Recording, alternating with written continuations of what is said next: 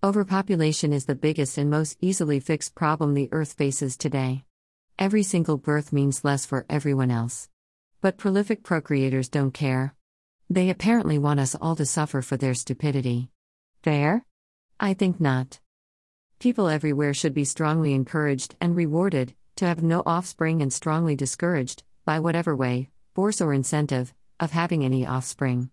I have always said this, and I am so happy that an internationally known spiritual leader is eventually saying it out loud as well. Sadhguru is the most logical person. He actually thinks properly, taking reality into consideration, is practical, environmentally conscious, and not driven by greed or religion/belief systems. This is the person we need as world leader. A person who is all for the greater good, not his own. Greater than. View this post on Instagram.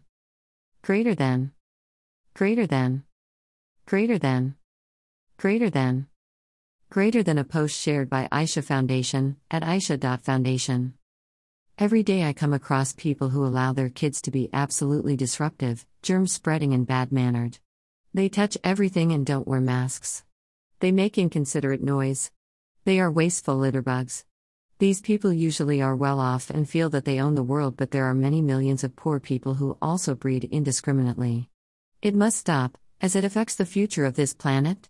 It is not a personal choice, it is a choice you selfishly make, which results in less food for everyone, less clean air, less clean water, less unspoilt nature, more animals being annihilated, more pollution, more sewerage into the rivers and ocean, less and less resources.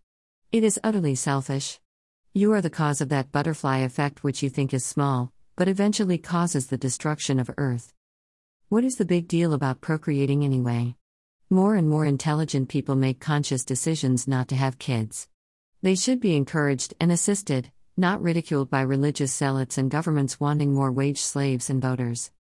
I have one child and she knows that I love her more than anything else in this world, and outside of this world, but she also knows that I never wanted kids. She knows that due to overwhelming bad medical advice I went ahead with my unplanned pregnancy at age 33, a most difficult journey I would not wish on her. Ever. Pregnancy is a nightmare. Not this whole glowing wonderful experience it is made out to be by the religious and disinformed, basically the same. Antoine de Saint-Exupéry said, "You become responsible forever for those you tame, it includes those you bring into this world." My life as a person, a career woman, an individual, ended the day I became a mother. To be a responsible parent you must put your kid first, which is what I did. Single parenthood did not make that process easier, I promise you. Totally worthwhile, as she is an excellent human being, kind, compassionate, and loving, but what if she turned out bad? You can't give your kid back, you are responsible for creating a murderer, hunter, serial killer equals any and all kinds of asshole, whatever your kid turns into, even though Bill Cosby said I made you and I'll take you out of here in jest. Many parents have felt like that, I guarantee.